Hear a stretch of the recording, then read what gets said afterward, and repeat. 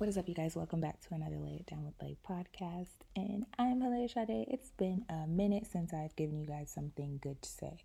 Let's just be honest, okay?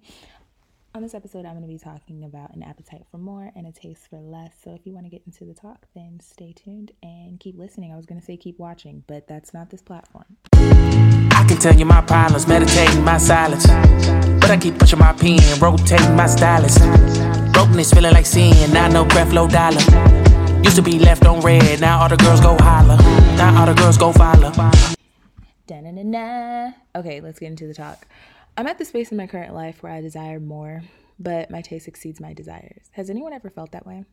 Surrounding myself around things that meet my visual needs, but where my wants can be halted. So like going to open houses, fancy restaurants, car shopping, window shopping. All plays into where I'd see myself. But at what point does that visual rush turn into a tangible craving? I'm also growing around the fact that my needs are nowhere near the areas I'm putting myself in. That becomes personally daunting for me and makes me want to cheat my way into spaces where I desire to be. Would I say I'm working my dream? No, I'm sure we've all felt that way too.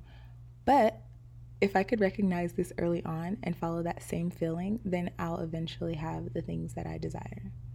This is about desire. A strong feeling for wanting something to happen or to wish something were to happen. Getting out there hasn't been easy for me either. Most people, when they meet me, don't feel encouraged to engage. That's a big one. How am I supposed to make valuable connections without people valuing what they see, yet alone interacting to learn more? All questions that I wouldn't be able to answer for them, but that makes me think, could it be me? Humbling. Starting with where you'd want to be and then finishing where you need to be will make you move. Personally, I have this hierarchy of achievement that isn't reasonable if we're being honest. Reason with it or result without it. Adulting is hard. Like that you'd wish you were a kid again feeling keeps creeping up on me, but I'm growing. Never letting go of that little girl within me at the same time. I believe that when I was younger, I didn't dream as big as I do as an adult. How odd. Can't go where kids go and can't give where adults get it. Hello. Did that one go over or under your head? Pay attention. Everything costs. Damn. Just for me to even come to this awkward awareness of not getting it, I changed my mind. And that's okay to do as an adult. Not being compelled to stay in the same mindset. You don't need permission, yet somehow we look for affirmation from peers around us. Be free to live again, Halea. To dream bigger again. To love harder again. To desire more than I can physically feel again. Deep. How deep are you willing to go for your taste? Preference. I feel like we forget about that. Not everyone's taste buds are the same.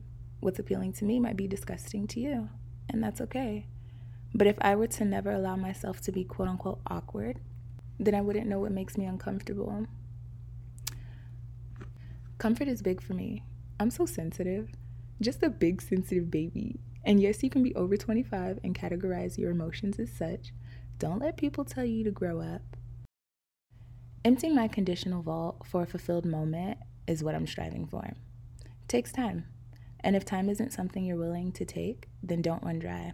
Easy enough, right? Wrong. And again, I say be wrong.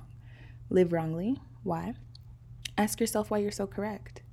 The gap starts with you or me. Who am I talking to? Just say me if that's you. Like, hey, you. Live wrong. Essentially, you desire more than what you know is right. Oh, God. Now all these adults are going to live right by me. If you do, take your time. That's all I have for you. Minutes of wisdom. And I still have to add them to my schedule. So learned lessons for all of us. Yeah? Thank you for tuning into another Lay It Down with Lay episode. An appetite for more and a taste for less.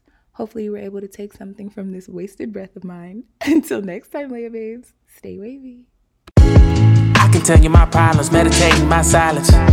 But I keep pushing my pen, rotating my stylus. Brokenness feeling like sin, now no breath, low dollar. Used to be left on red, now all the girls go holler. Now all the girls go follow.